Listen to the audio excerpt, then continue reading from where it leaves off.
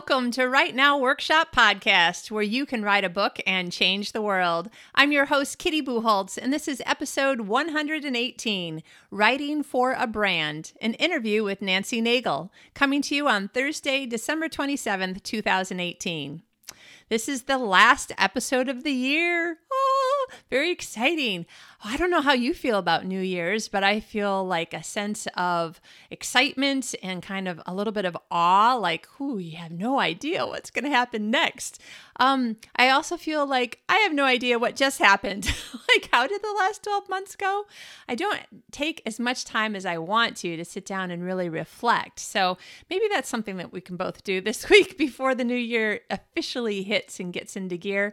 What have we done? What have we accomplished? You know, my very first episode of this podcast, episode number 1, I believe that is the one that I talked about your done journal. So I have a journal, a blank book. Everybody gives you tons of blank books because you're a writer, right? I have one where I finally decided that what I needed to write down was everything I actually accomplished on any given day having to do with my writing career. So it might be word count, it might have to do with blog posts, might have to do with money earned or money spent, just everything that kind of encapsulates what I got done that day, that week, etc. And it started making me realize when I would go back over that, so I thought this year was really going to suck because this happened in 2014. My husband got in a motorcycle accident in March, and I just felt like everything fell apart after that. I was a caretaker for a long time. I felt like nothing really got done because all I was doing was focused on taking care of my husband. But then I looked back through my done journal, and I was like, somehow, because I had signed the contracts before the accident, literally, I think like the week before or the month before, I had managed to still get out 2 audiobooks that year and then a whole bunch of other things and blah, blah, blah. I forget all the different things that happened, but I was like, I don't understand how that happened because my days were a blur and emotionally I felt kind of wrecked. And yet, looking back, see, this is a good reason for looking back. You can say to yourself, okay, you know what? I made some really good progress on this or that. And yes, maybe this and this need a little bit more work next year, but it'll make you feel a whole lot better about yourself than what you might be feeling on the bottom of a wine bottle on January 1st, going, oh my gosh, I suck. Why do I do this at all? So, let's both remember, let's look back on this last year and really see what we've accomplished so that we can encourage ourselves, and then also look forward and ask us, what's the one thing? I was talking to a writer friend just yesterday, the day before, and she had all these great ideas. She had a ton of ideas, but they were actually all, I thought, really good ones. I'm like, well, if you went this direction, this and this and this could happen, and that would be great. Or if you went this direction, you could do this and this and this, and then you'd have these things, and that would be great. But she had so many ideas that I suggested to her, I said, think about what if there was only time to do one thing next year? What would be the one thing that you're most interested in, most excited about, your heart's in it the most? Perhaps it'll be something that you're the furthest along in a certain project or something like that. That's not always the way to necessarily choose, because if your heart's not in it, then it might still be a project that doesn't quite get finished. But figure out what the one thing is. We'll talk more about time management in the next couple of weeks because that's something that I love to teach about and talk about and write about. So, and yes, writing a time management book based on my classes has been on my to-do list for a few years. It's just never moved up to the number 1 spot. So for now, I'll just keep on sharing information on the podcast and other places. But anyway, it's coming up on the end of the year. Lots of things that hopefully you're doing just for the fun of it. And this interview with Nancy Nagel has been so much fun, and it's talking about the writing that she does, the work that she does, and how much fun she's having. So even though we might be thinking about, watching TV and eating and, going to parties and watching fireworks, she is talking about her work with such enthusiasm and joy. It is totally really going to spark your imagination and inspire you and motivate you and end the year so well that it actually starts the next year really great. I think you're going to love the episode. Nancy's just absolutely adorable. And if you're watching on YouTube, you've got to check out our awesome Christmas tree that's behind her. I really want to see all the other Christmas trees, so maybe Nancy will have to post Twitter pictures if she hasn't already. Have a fabulous new year. Happy New Year to you wherever you are, whether you're doing what I'm going to do, which is go out in the cold and possible rain. We don't have a lot of snow here in Malmö, Sweden, so and try to see fireworks. I'm told that if I go to Västra Hamnen, and my pronunciation's getting a little bit better, I might be able to see both the fireworks that are being shot in Malmö and across the water. I know I can't say this very well, the Öresund, something like that, which is the water that separates Denmark from Sweden down in this direction. And I'll be able to see the fireworks over Copenhagen as well. So very excited. Hope to not lose any fingers or toes to frostbite. And I know some of you, I've been at the Sydney Opera House during fireworks. Oh my gosh, that's also awesome. But you'll be like, I'm so hot. Please help me. So wherever you are, have a fabulous time. I'm excited. I'm excited to start the new year. And I'm really excited because I think that Nancy's helping us finish out this year with a big bang. Enjoy. We will talk to you more later. Go drink a lot of water for all of the sugar and other things that you're eating and drinking. Remember to hydrate. Have a very great week. We'll talk to you later. Today's guest is Nancy Nagel. USA Today bestselling author Nancy Nagel whips up small-town love stories with a dash of suspense and a whole lot of heart. She began her contemporary romance series, Adams Grove, while juggling a successful career as a senior vice president for Bank of America and life on a 76-acre goat farm. Now enjoying an early retirement from the financial industry, she devotes her time to writing, antiquing, trail riding, and the occasional spa day with friends. A native of Virginia Beach, she now calls North Carolina home. Welcome, Nancy. Thanks, Kitty. Thanks for having me. I'm so excited. I'm so excited. Right. I know, right? This is way fun for me because you are officially the author of my most favorite Christmas book ever. Which one is that? Christmas in Evergreen. I love it. I think it's everybody's favorite. You would not believe how many red truck things I have in my house. I should have stacked them up for you. People have been sending me red truck stuff. And of course, I was already on the hunt for red truck stuff. But that movie, I mean, all you have to do is say, it's the one with the red truck. And people go, oh! It's kind of like the adult woman's version of Mater from Cars. Yes, it is. You're right. Oh, I love it. You know, that was such a cool project for me because, you know, I've written books, you know, for a while now and I've got over 25 out. But when Hallmark contacted me to do the novelization of Christmas in Evergreen, which was a Hallmark original movie, I wasn't even quite sure what to think. You know, I was like, well, that's kind of backwards. You know, books do movies go to books? And I really thought it was going to be a piece of cake, you know. And I was like, yeah, absolutely, totally do that. And when I got it, they sent me the script and they sent me the movie and it had just come out. So I had seen it the night before.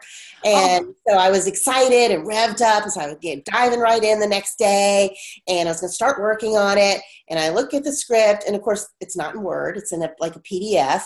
So I have to figure out how to convert it and I convert it. And then I'm like, okay, I'll just, you know, change all this into dialogue instead of script format. It's formatting, no problem. So I spent a couple of days messing with that. Well, then when I got all that done, I realized it was only 20,000 words. And I had at least a 65 to 70,000 word book to write. So it was not nearly as simple as I thought, but it was really a cool education because, you know, writing the book, you have to, you know, you're describing everything as it's flowing. When you see the movie, you're having to go back and recreate this whole scene and it's gorgeous. And you're like, oh my gosh, you know, how am I going to do this justice so that people that have not seen the movie get the feeling of that adorable town and the Kris Kringle kitchen and how adorable that Santa Nick is. Oh my gosh, love that Santa. And you want to do it justice. So it definitely was a lot harder than I thought it was going to be, but it was so much fun. I had a blast doing that project. Oh man. So as soon as they said there was going to be a second Christmas in Evergreen book, when it was announced last summer, I said, I'll write that if you need somebody. So I'm working on that now. So that'll come out this summer. So is that going to be the same thing where they wrote a script first and they want you to novelize it? Yeah, so Christmas in Evergreen, Letters to Santa, just came out this season on Countdown to Christmas, and it has the truck in it, and it's a whole different story, some different characters, but some return as well. And so it came out this winter. I'm writing the book now. It'll come out in June in time for Christmas in July. So I'm excited. Then I'll have two. I have no idea what the cover is going to look like. This cover is just amazing. I love the cover. If you're watching on YouTube, it's just the cutest cover. You know, we've got this really old red pickup truck, kind of, you know, the kind your grandpa might have or something. And then we've got the lit up decorated yard and house, and it's gorgeous. So, it was so cute. My fiance has a 6-year-old son, and he is in kindergarten, and his teacher, we had a big snow about a week ago, and his teacher sent home this canvas where she and her daughter, while they were snowed in, painted a picture of the red truck for me. And he brought it home, and I was just blown away. It's adorable. And it was funny because when I sent her my thank you note, she sent me back a note, and she said, yeah, Luke mentioned that it was supposed to have a wreath on the front. So even Luke picked up on the details. I said, oh, it's okay. You don't have to have that wreath on the front. So did he decide that that Dad needed to put a wreath on the front of his vehicle? Yeah, absolutely. Yeah. I have Christmas in Evergreen sitting on my shelf next to the DVD. I have the book next to the DVD, and then I have the Hallmark keepsake ornament of the truck. Oh, really? It even has the little tree in the back. And then that came out in the summer. And then in October, they had the Kris Kringle kitchen come out as a Hallmark keepsake collectible. So I have that whole little collection. And I'm so tickled to have been a part of that. I mean, it is absolutely a wonderful, heartwarming movie. I love those characters. So yeah, that's been a good part of my year. No doubt. Well, and so I can see, because you and I are doing a interview on video, so the people who like to watch on YouTube can see it. You've got your gorgeously decorated Christmas tree right behind your desk. I went crazy this year. Absolutely crazy. So Christmas Joy came out on Hallmark. It was going to premiere on November 3rd. And Hope at Christmas premiered on November 22nd. Well, I was invited to be on Home and Family on November 2nd. So I wanted to decorate for my premiere party, but I knew I was going to be going away to Los Angeles. So my guy, my mom, my friends, and I got together the week before that. So before Halloween, I had 3 trees in the house and 3 trees on the front porch. Oh my gosh. And Andrew was still putting up lights when I was in California. So there were lights up the driveway and lights across the front of the house. The trees on the front porch, we had 2 green ones, and then this crazy white tree that I bought off of eBay and with all red ornaments on it. So the front porch was just so festive. And then when you come in, I had this tree behind me, which is my, it's got garland that is little mittens and stockings. And the mittens, my favorite Hallmark movie is The Christmas Ornament. And it's a widowish story, and she finds a new beginning, and it's so lovely. And Cameron Matheson is the hunk in that movie, but he gives her a wreath of gloves because she's always losing her gloves, and that is so sweet. So, but this is my red truck and mitten tree, and it's got mostly red and white stuff on it, and I just love it. It's a lot of fun. And then I've got a Western tree in my den. And that's where I usually do all my writing. I used to have an office, but I found that I never sat in it. So now I just write in the den in my favorite cozy leather chair. And the Western tree has nothing but Western ornaments on it. Here's one of my favorites. I brought a couple of them out, like this horseshoe. Oh, My stepdaughter gave that to me a few years back, and it's that's a little cool. worse for wear. Some of the paint's coming off, but I just love it, and she is special to me, so it is. And then like this little horse from Colorado, Oh, my girlfriends, three girlfriends and I loaded up into a Ford Expedition and drove from North Carolina across country. We did a 3-week trip, went trail riding, went to Pikes Peak, and it's a little horse from Colorado. So every ornament on that tree is something to do with Western lifestyle, yeah. spurs, all kinds of stuff. And I used bandanas. I tied bandanas like a band-aid around it to do the garland, and it turned out so cute. I'm really tickled with that one. And then Oh my in gosh. my living room, this is the first time I've done a really fancy tree. In my living room, it's that kind of pinkish gold, that burnt gold color, Oh and yeah. browns, and I've got pearls on it and feathers and big gold ribbons, and it is just fancy. It looks like a princess lives here. Awesome. They're absolutely crazy. And at first I was like, oh my gosh, the neighbors are going to think I'm crazy. And I am, but that's okay. And I'll tell you, it has been such a delight to have the trees here for so Yeah. long. And here it is in December, and I'm shopping and trying to figure out what I'm going to bake. And I don't have to worry about the decorating. It really has been pretty nice. I might be putting these things up on Halloween next year. Now, do any of your neighbors understand the significance of why you're doing it so early this year? They do. Some of them came over for the premiere party, so that was a Oh, lot of fun, and they were really supportive. I'm sure the people that are further down the road have no idea and think I'm just nuts, and that's okay. In fact, Luke's birthday, he turned 6 on October 30th, and I had turned on all the lights on the house for he and his little friends to see as they were going to be leaving, and I went out to turn the lights off that night, and there were people sitting in my driveway looking at the lights. oh, that's awesome. So, they might think I'm crazy, but they enjoyed it too. That's right. That's right. Well, maybe you guys should do some sort of like a best Christmas decorations thing so that you can be like, I think I should win. Yes, that's right. It might be like stacking the deck. Maybe a little bit.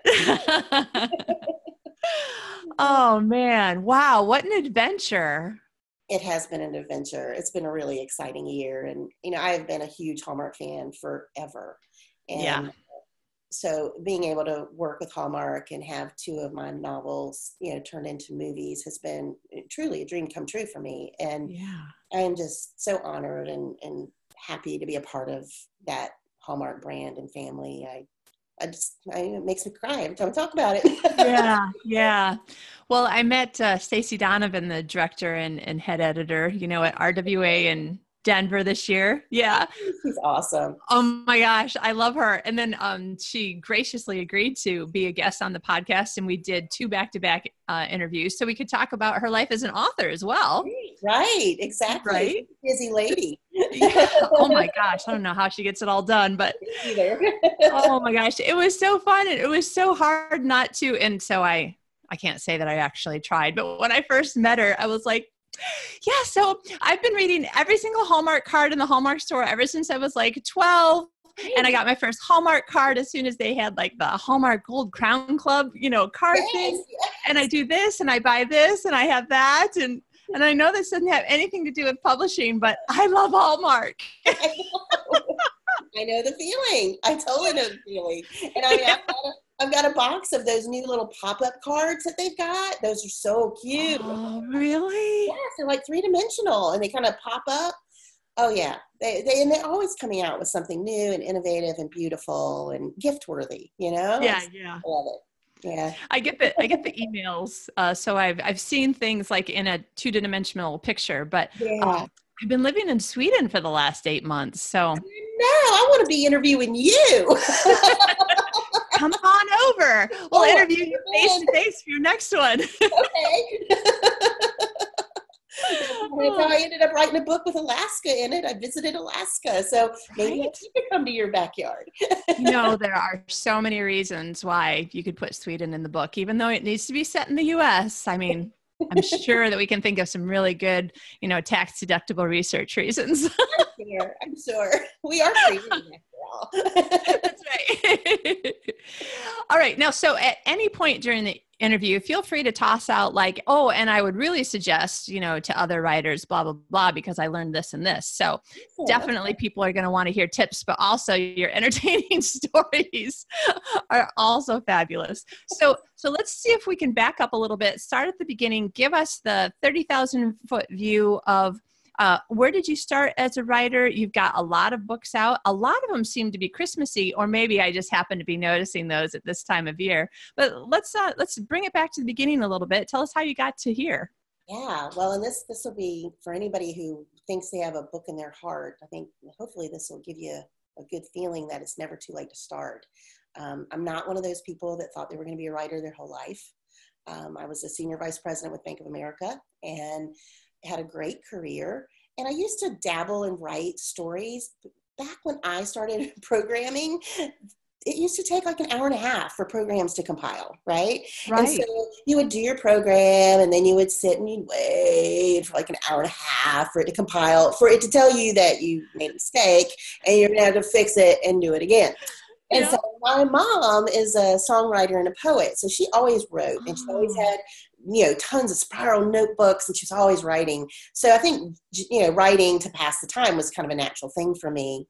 But yeah, I did not decide that I was going to try to write a book until I turned 40.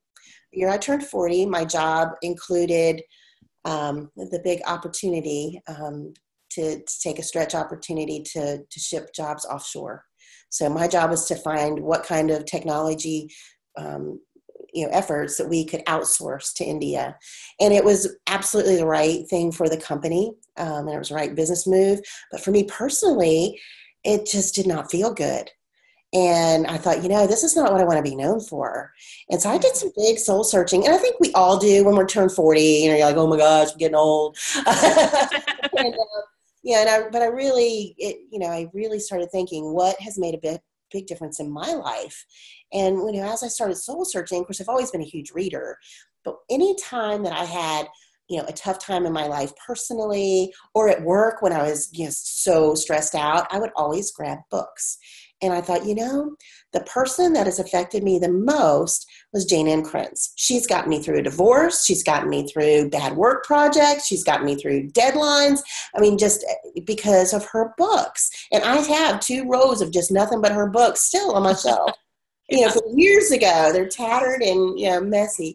And I thought, if I could write one book that would make one person feel better one day, then that's worth it. That would be worth it. And so, of course, I had no idea that like everybody in the world wanted to write a book, and it was really hard to get published. No idea. Just thinking, write a book. So I wrote a book, and it was a hot mess. I didn't even know where the quotes were supposed to go, I don't think. But I joined RWA and I went to a conference in Atlanta. It was so overwhelming that I walked out and saw those like 3,000 women and then went straight back to my room and thought, what the heck am I doing? Using my vacation to come here.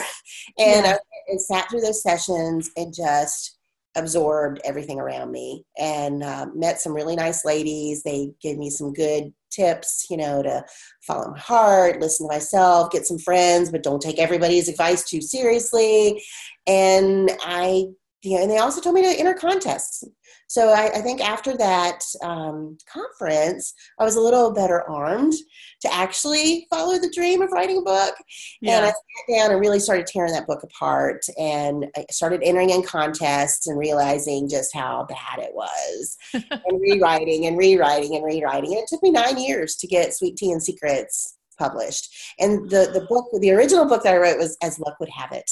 And I will tell you that a little piece of As Luck Would Have It is in all 6 of the Adams Grove novels. Right. The first book had like everything in the world in it. Yeah. It had a car chase. It had a bad guy. It had, dogs, cats, murder, you name it. Reunion. Yeah. Right. It was a hot mess. But yeah, so that's how I got started. And I actually sold Sweet Tea and Secrets to a small press at first. And it came out and it didn't do much. And the small press didn't have a lot of bandwidth. And so I ended up asking for my rights back. And earlier that year, I had gone to BookCon and Montlake Romance was there. And they were just starting to launch their publishing line, Amazon Publishing. And I had talked to them, not because I was looking for a deal, just because I was curious, what's your business model? How are things going? And we hit it off. And of course, I talked about my goat farm. And I had little organza bags that had a card with Sweet Tea and Secrets in it. And then 2 pieces of sweet tea candy in a tea bag. And I was just giving those out to everybody. And so I gave them to the folks at Montlake. And when I got my rights back, I contacted them and said, hey, got my rights back. Don't know if you might ever want to do some work together, but let me know. And darn if they didn't contact me back. And they bought Sweet Tea and Secrets and Out of Focus that year. So 2-book deal out of the gate. And it just hasn't ever stopped. I wrote the 6-book Adams Grove series, and that's kind of like a romantic mystery series. It's got a little bit of suspense thread in each of the books. They're all small town stories and really great. My favorites of that whole series are Out of Focus and Pecan Pie and Deadly Lies. They feature the super hot country music guy. He is just so wonderful. If he was real, he would be so mine, or I'd be a stalker. That's awesome. So maybe it's good that he's not real. Yeah, maybe. Jail would be a harder place to write books. So I look bad in orange, so it would not be good. Until they're so out. Or wait a minute, they're back in. So that was the first series that I wrote. It was kind of romantic mystery. And then I started really realizing what my voice was. In the 5th and 6th books of the Adams Grove series have a much heavier mystery line to them, and they're even a little dark. But they're light dark, My voice is just not tough enough to carry that off. So I started realizing that I had, a softer, fresher voice, and started writing the stories that were really in my heart, not what I was trying to plot. And so I think it took me those first 6 books to kind of get that feel. Yeah. Then I wrote the Boot Creek series, and that is more women's fiction. And Life After Perfect, I wrote while my husband was diagnosed with cancer and lost a very short battle in 2014, and that came out right after that. So I was writing that book during that time. And so there's a lot of emotion and stuff in that book that was helping me deal with my life at that time. Right. Yeah. Yeah. Oh, man. So it feels like I do a lot of Christmas books, though, because the last books that I've written the last couple years really have been all Christmas. I mean, St. Martin's Press brought me on to do a heartwarming holiday story, and that was where Christmas Joy came in. And here's for people on the YouTube, the original cover is this beautiful red cover, and then when the movie came out, they put out this mass market that just came out this year. That is so cute with the little couple on the front, and they're both great covers. They are. I don't know which one I love best. I know. Probably the red one, though. I like the red's my favorite color. Nice. But I wrote Christmas Joy and Hope at Christmas for St. Martin's Press. And then this year, Dear Santa came out, which is like a holiday retelling of You Got Mail. And that was super fun to write. Oh, I bet. I do remember reading, I think on your website, kind of the back cover copy of it. And I was like, what? I really like You've Got Mail. Fun. Well, it's funny because that was not the book that I had pitched as the book I was going to write for the contract. And my editor had just come back from vacation in Myrtle Beach. And she said, there are these awesome stores with year-round Christmas stuff at the beach. And I said, yeah, because I grew up in Virginia Beach. I was like, yeah, almost every beach has them. And she said, wouldn't it be fun if we did like a retelling of You've Got Mail? I was like, heck yeah, it would. We can do that. So that was kind of how that story idea even came up. My editor and I just chatting about her vacation from Myrtle Beach. And nice. I'm glad she had it because I had a great time writing those characters. And that store in the decommissioned lighthouse, oh my God, it is so lush. And I mean, I can see all those pretty see it, the village pieces up on that bookcase that her grandfather had built, and oh, just the heirloom ornaments. Some of them have been there 25 years, but they're still sitting there. But yeah, I love that story. All right, so this one, we're going to go the opposite direction. This one, you came up with the story idea, wrote the book, loved it, and then someone got in touch with you and said Hallmark is interested. Yeah, Christmas Joy was the first one. So yeah, they Crown Media contacted my agent and said they were interested in seeing Christmas Joy, and they optioned it. And then it took about a year. Yeah. And it was funny because my agent was like, don't get too excited. Lots of things get optioned. They don't all, go to movies. I was like, okay. But, I'm a huge Hallmark fan. I'm like, oh, I got optioned. Who cares? Yeah. And then when they called, my agent called on Valentine's Day. I was sitting out on the deck with Andrew. He had poured us glasses of Pinot Noir and was making steaks on the grill, and my phone rings, and I'm like, it's Valentine's Day. And he's like, who is it? And I'm like, it's my agent. And he goes, well, you have to pick it up. And I was like, you okay? And he's like, yeah. I'm like, so I answer, and Kevin said, I would never, ever, ever call you on Valentine's Day, but we just got a call from Hallmark. And yeah, they're going to do the movie. And so that was a pretty big special day. Certainly overshadowed his Valentine's Day. Sorry to ruin Valentine's Day. But we celebrated big time. It was very exciting. And then it was the following year that I got to go to set and watch them film Christmas Joy. And it was funny because, everybody always asks, well, how much control do you have over the movie? And I don't have any control. Not that I even tried, though. I mean, maybe, I don't know, maybe you can have control.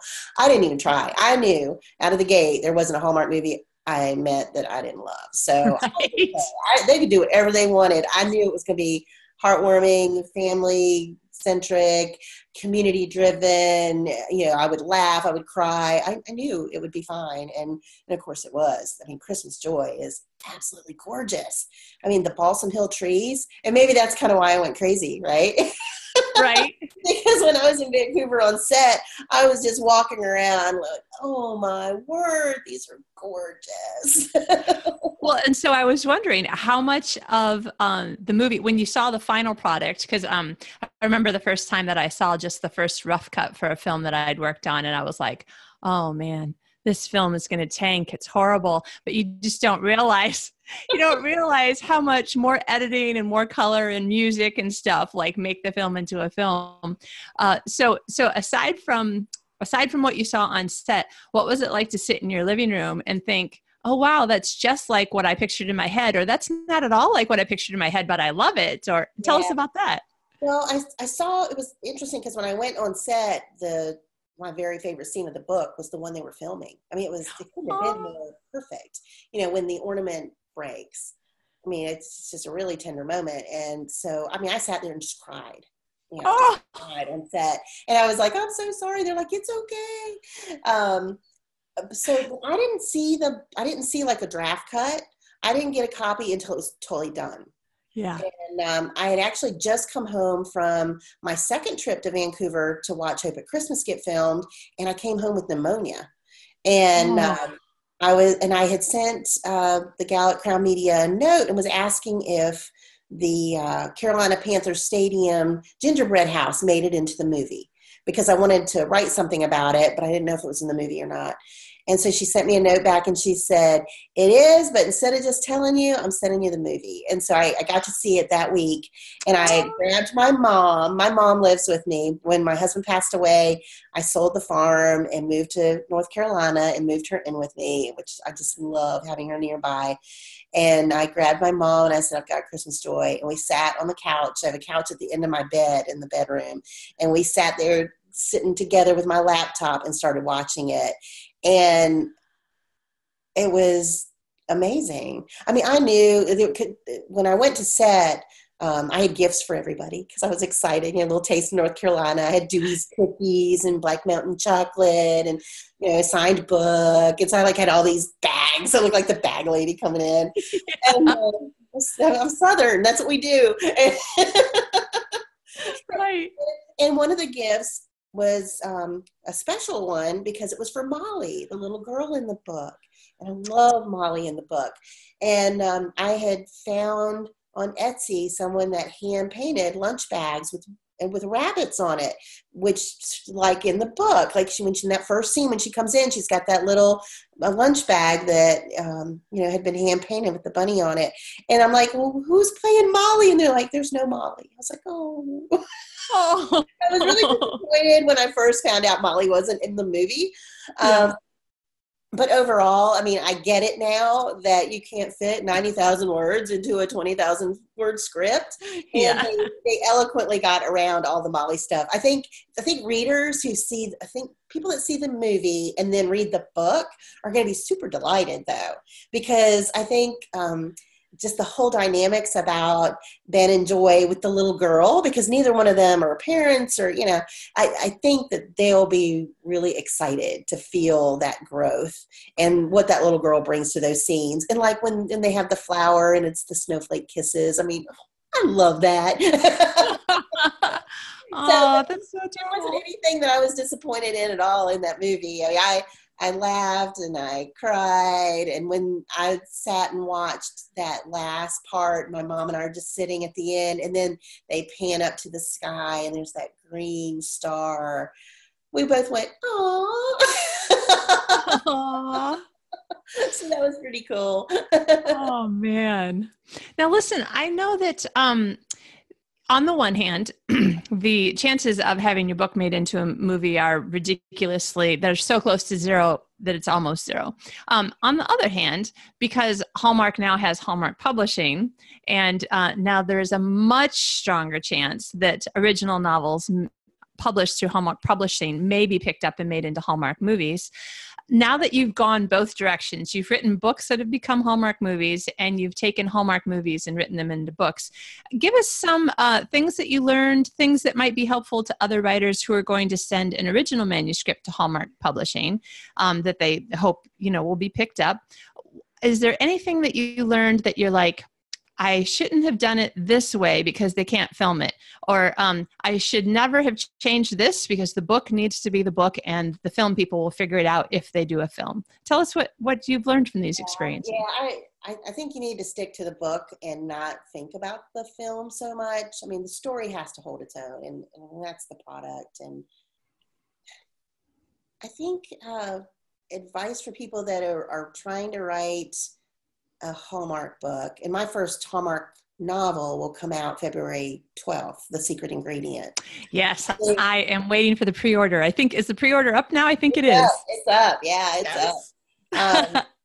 But I think if you're writing for that, I think you really need to be sure that, you know what the Hallmark brand is. And you want to keep that in mind through the whole story, because there are certain things. I mean, I pitched a few stories that they were like, no, can't do it. And I thought they were awesome stories. But like one had, was around a dog show. And of course, Hallmark is very involved with, pet adoption. And because it was a dog show, they were like, no, we're not going to, promote that. And I thought, well, it could be a mutt show. But it was like, as soon as it kind of clicked that no meter, it just was off the charts. So I think because it didn't fit their brand. So I don't apparently know that much about dog shows. So there's something about dog shows. Dog shows promote overbreeding of dogs? I guess. Well, and because they're always promoting the adoption side. So they wanted it to be more homey. Yeah. So just I guess it wouldn't conflict with the adoption side. And they're so good about, bringing those pets on the show and helping people remember there's so many, little puppies and kitties out there without homes. So yeah, I think, know the brand.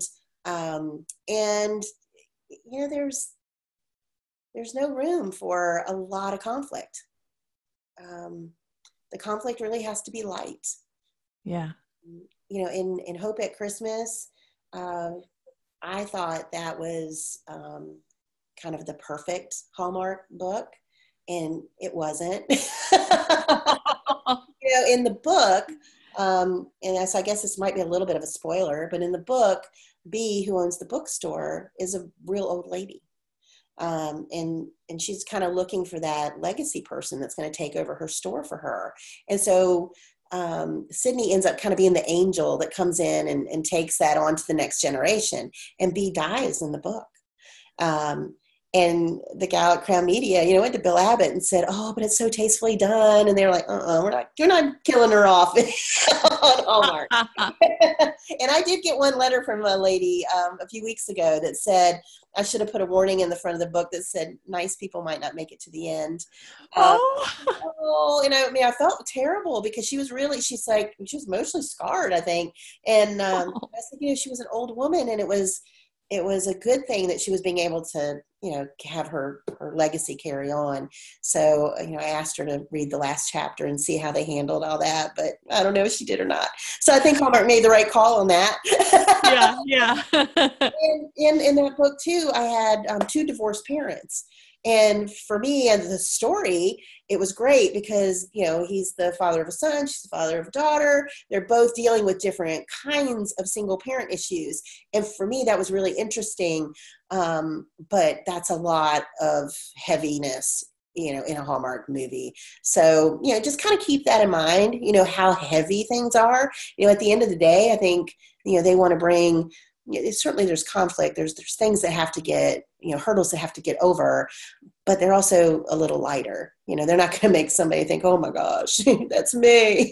Yeah. So think romantic comedy side rather than women's fiction side. Yeah, absolutely. I think that's a good way to put it. Yeah. And of course, they're getting a little more dramatic on the Hallmark movies and mystery side. And I think they're changing all the time to, meet the market. And yeah, I don't have any really good advice. I think I got lucky.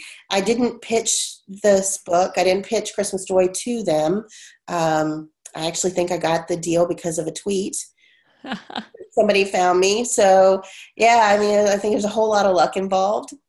Yeah, this is often the case, Yeah. Oh, okay. So you've got, let me just think it through.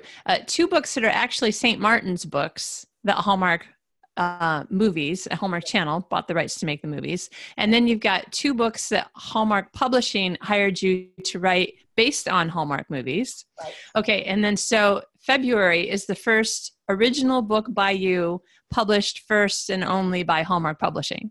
Yes. All right. That one's The Secret Ingredient. And it is a reunion romance. Small town, but it ends up in New York City. So you're going to get a contrast there. And it centers around a baking competition. I'm really excited too because my heroine in that book has an unusual pet. She has a micro pig. Oh my God, I've never even heard of a micro pig. She has a little pig as a pet. And so I'm excited about that because he's really cute and different and fun. And I think he brings a lot of lightness to the story. Now, I have to ask, since you lived on a goat farm, have you put goats in some of your books? Almost every book has a mention of a goat somewhere. And in fact, in Christmas Angels that I just turned in, my mom said, "Did you get the goat in?" And I was like, "Oh, I don't know." And I was like, "Oh, I did," because I said, "Oh, when you go around this curve, there used to be a herd of goats over there." So, it happens automatically. I don't really have to think about it, but it's either a comment or sometimes an actual goat shows up. But yeah, we had 80 acres of goats. My husband was a goat farmer, and it was a fabulous lifestyle. They're like puppies. You go out and go, "Hey girls," and all of them run to you. And kidding season, since we had 500 goats on the farm, and in kidding season, you might have 50 or 75 in a day. And the mamas would get confused on whose was whose, which was okay because my husband would, if someone had triplets or quads, that's really nice, but they only have 2 faucets. So he would steal the babies and give them to other moms, and they were so confused they didn't know. So what a life. It was great. We did a lot with the 4-H. We had kids come out to the farm and, helped teach them about, animal husbandry and how to take care for their animals and show their animals. And yeah, it was a really really neat part of my life. Yeah. My best friend growing up, she had goats on her. We lived in the woods in Michigan, so I don't know how many acres she had, a lot. Yeah. And every once in a while, we'd do a sleepover, and I would wake up, and there would be a kid in my sleeping bag. And Julie just thought it was hysterical that I would be like, "Wow, what's in my sleeping bag?" That's awesome. It was pretty awesome, I have to say. And then, the goat's milk and the goat's milk fudge and oh my gosh, goat's milk ice cream. Oh, yeah. Okay, so if you don't mind, let me take this another direction. So you were talking about you really need to know your brand. So there's a lot of people self-publishing, a lot of people traditionally publishing, lots of people doing both. When you are researching where you want to send your book, as far as to an agent or your agent kind of really makes up the decision about where she or he is going to send your books. But let's say that you're thinking to yourself, I really think that St. Martin's might be, I read a lot of their books and I think that this might be a good place for me. What are you thinking as an author when you're thinking, okay, St. Martin's brand versus, say, Hallmark brand? Yeah. Well, I mean, you definitely have to have a good strategy these days. And, just like your financial portfolio, my personal strategy is to, be sure that I'm diverse, and I have my products in a lot of different areas. Yeah. So, I'm just not an all eggs in one basket kind of girl. Yeah. But, as far as finding the right publisher, I think, looking at the books that you read, looking at those finds and seeing who the books are by is a great start. You definitely want to write for, a publishing house that represents the kinds of stories that you tell, or you could just be kind of lost out there, Yeah. I'll admit that, I have tons of Mira books on my shelf, and I haven't written a Mira book for Harlequin yet. It's on my list. Yeah. Yeah. I still want to have a book with Mira on the side, because I know the kind of stories that they represent. And so that's definitely on my list of things to do, my wish list. I would love to write a book for them. I pitched them a million times when I was first writing, but since I've been published, I haven't repitched them. So we need to get that back on the list. Yeah. But, for new authors, it's tricky. I mean, a lot of the houses don't take unagent submissions anymore. So, things like your RWA conference or your local chapters, when you have the opportunity to pitch an editor or an agent and those things, that is just great. I mean, that is a wonderful way to open doors. And even if it isn't the door that gets you the contract, you end up learning things that help you get the contract. I mean, I remember one of the first editors that I ever pitched was Kate Duffy at Kensington. And all right. yeah, she's passed away long ago, but what a wonderful woman. And she gave me a lot of really good advice just in those few minutes that we chatted. And I remember her saying to me, and I think this is what turned the corner for me, went from As Luck Would Have It to actually Sweet Tea and Secrets That Sold. She said to me, that sounds really good, but I'm going to tell you that a lot of first-time authors make the same mistake. They try to do everything in one book. Simplify that. Simplify it, Nancy. You're going to be, I like your voice. You're going to do it. And it was interesting because at first I didn't really know what that meant. And I was like, okay. But, I kind of pondered, and it took me a while to really figure out what she meant by the advice, but it was awesome. So, listen to what people have to say to you. Don't get your feelings hurt. It's tough. That's a hard one. I keep my big folder of rejections right in my left-hand side of my desk drawer, so I will never forget, how much time and sweat and sorrow, I put into getting that first book out, because, it's hard. There's a lot of people and a lot of talent and a lot of really talented people that aren't, getting picked up too. So I think, luck is still a part of it. I think being genuine is a big part of it. And I used to tell my mom, I said, what I think the secret is? I think the secret's not giving up. I think if you're tenacious, it's like not if it'll happen, it's when it'll happen. Like if you just will not give up, eventually your turn comes. Yeah. I was in a screenwriting program in 1999, and it had a bunch of people who were currently working on, big shows and movies in Hollywood. And I think 2 or 3 people basically said the same advice, but one of them said it this way. They said, look at it as a little bit like musical chairs. You've just got to be the last person standing, because other people are going to quit. They're going to give up, and then it'll be your turn. Yeah, exactly. I honestly believe that is true. I do. I know I'm not the best writer out there, but I've got stories to tell, and I tell them because I want to, and because I want to make somebody smile. And I think that's a good, legitimate reason. And so that's my brand. That's my goal. That's all I'm going to do, and let the rest of it just take care of itself. That's awesome. I was teaching a writing class a couple of weeks ago at my church, and just kind of letting my spiritual side kind of go, because it was at church. So I thought, I don't have to put any fences and boundaries and try not to offend. I can just say what I'm really trying to say. And I was showing them a clip from a comedian named Michael Jr.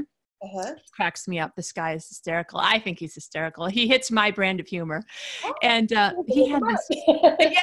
Oh, yeah. Look, Michael Jr. on YouTube. I just think he's hysterical. He's got this one bit. It was the first thing that I ever saw of him, called Oversaved. And oh my gosh, I was crying. I was laughing so hard. I'm like, I know those people. But so I showed the class this clip where he's talking about this guy in the audience, and he asked him, I hear that you're like a music teacher, so sing us a little something. And the guy had an amazing voice, like so gorgeous.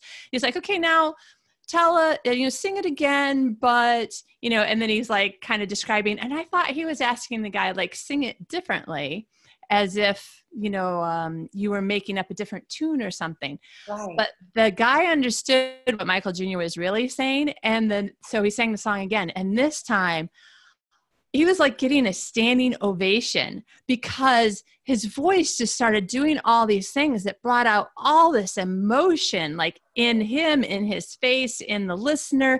Like you're just getting all choked up because it's so beautiful. Yeah. And then after Michael Jr. is showing these clips, he's like, that's the difference between knowing what you're doing and knowing why you're doing it. And I'm thinking, that's what you just said. And I didn't even know I said that. Go, Nancy. And it's interesting. Maybe I thought I was a really bad singer. Maybe I could be a good singer if I could let it go. Because it's you're always like, how do I look? Is my mouth open too big? Yes. And if you watch somebody who can really sing, I mean, they're just in it. Yeah. So, yeah, that's a good point. I love that story. Thank you for sharing that. Well, because I wanted people to really think about what you just said, which is you just really wanted to entertain at least one person, make somebody have a better day. Yeah. I love that. Yeah. And I mean, it's underrated. I mean, a gentle hello and a smile at the grocery store, I mean, it's made a difference in my life before. Yeah. So I try to be sure that I'm doing that too, because there's a lot of stuff out there. We're all living at 5 times the speed of light, I think. Right. We're all tired. We're all juggling things. I think the stress is big. There's a lot of stuff going on in the world. Yeah. And sometimes it's hard to keep it in perspective. What's important, what really does make a difference. And a little bit of kindness goes a long way. Yeah. Well, if you don't mind, I would like to help you promote my favorite Christmas book, Christmas and Evergreen, because right now, so this episode comes out on December 27th, 2018, and I'm almost positive that it's still going to be an active promotion. But right now, Hallmark is giving away a free ebook copy of your book to you and a friend. So Tell us a little bit about that promotion. I wrote down the URL so that we can say it out loud to everybody. Awesome. I think it's pretty easy. I think it's hallmarkchannel.com/free-book, right? It is. Yes. And especially if you've never read one of my books, you can get it for free in digital format, any digital format. You just go go there, you can get a copy for yourself and send a copy to a friend. I absolutely love that. It's the perfect time of year to do it. And, you know, it doesn't have to be somebody that has an e-reader. They can download the Kindle app on anything, their phone, their computer, their iPad. Who doesn't have a computer these days? So, yeah, take advantage of that. It is such a beautiful story. I can only take credit for writing the novel. I did not write that story. Hallmark did. It is beautiful, beautiful, beautiful. And just really heartwarming. It'll put you in the Christmas spirit if nothing else will. I mean, even just that she drives her grandpa's truck, you know, it's just that just little moments that remind you, you know, it's family. It's those little things that matter. So yeah, I hope people will pick that up and take a read and send a copy to their friend and give us a shout. Let us know what you think. Yeah. There is a lot of activity by Hallmark and a lot of Hallmark authors on Twitter. And I see that you're on there. Are you fairly active? I'm fairly active on Twitter and Instagram and Facebook too. I'm easy to find. Yeah. So Nancy Naigle, which is Naigle, right? Yes. Okay. Yeah, definitely send Nancy a tweet and tell her what you thought of her book. I know that she reads your tweets because I bought her book, Christmas in Evergreen, in July because I was like, oh, Hallmark has got this new Hallmark publishing and I should do some research. So I'll buy this book. And then I was like, I love this book. Then it was months went by before there was this big promotion, and the Hallmark Channel and Hallmark Publishing were promoting the movie and the book together. And if you watch the movie, then there'd be this like message at the end of the movie as to how to get a free copy of the book. And I was like, oh my gosh, I wish I was in the United States, but I'm in Sweden. There's no way for me to watch it. Bummer. And then I started like looking on different, looking on the website about the book and stuff. And then I was like, that book looks so familiar. And I went to my Kindle. I had bought it and read it 3 months before. And I'm like, oh, that's that book I love. And then I had to go back. Nancy Naigle, I already own your book. And it's now my favorite Christmas book. So feel free to embarrass yourself as well. I did. And I don't know why it embarrassed you. It absolutely made my day. So I appreciate it. And I do. I read them all. I read all the emails that come through too. And, they make my day. And it's scary, writing a book, it comes from your heart. It comes from, your experiences, and you're throwing something out there that not everybody's going to like. There is no way you can put something out there that everybody's going to like. And so when you put a book out there, it's scary to get those first reviews. I mean, The Secret Ingredient just went up on NetGalley for reviewers last week, I think it was, about a week and a half ago. And so we're just now starting to see some reviews. I mean, and I am nervous when people are sending those things in. I'm like, what are they going to see? Because what I see is going to be totally different from what you see. Right. And I think, people read books. You can read a book at a different time of your life and get a whole different thing out of it, right? Yeah. So you just don't know what's going to touch a nerve. I mean, what I always hope is that I've given you just enough information that it's going to tickle a memory. That it's going to spark something that you feel like is personal to you, that I haven't given you so much information that you're like, well, that's not like my Aunt Millie, because I've just over described it. So I'm hoping to give you just enough information that you're going to connect with something that makes you happy or just sparks an emotion. Maybe it's not a happy emotion, but it's something you need. And, so yeah, those early reviews are scary. And I mean, at 25 and 28, I don't even know how many books I've got now, but yeah, they're still scary every single time. Yeah. Oh man, this has been so much fun. I still have this mental list of things I'd love to ask you, but we're running out of time. So we can do it again someday. Yes, let's do it. We might have to talk about February books and that sort of thing. So let us know, where can readers find out more about you and your books? Well, I have a website, nancynaigle.com. It's super easy to find.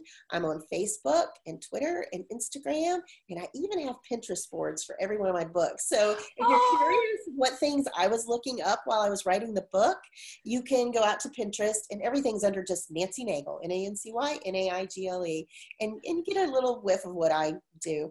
But all my books are available on Amazon, Barnes & Noble. If you're in the U.S., the Christmas books are on the shelves at Target and Sam's Club and Walmart, and pretty easy to find. Ask your librarians to order them in for your library. I love libraries. Yeah, me too. So don't forget that. That way even more people can check them out and read them. Aw, thank you so much for taking the time to share yourself and your stories and your Christmas experiences with us. Thank you, Kitty. I'm so glad that you looked me up. This has been just a blast. I might really show up in Sweden. Awesome. Come on over.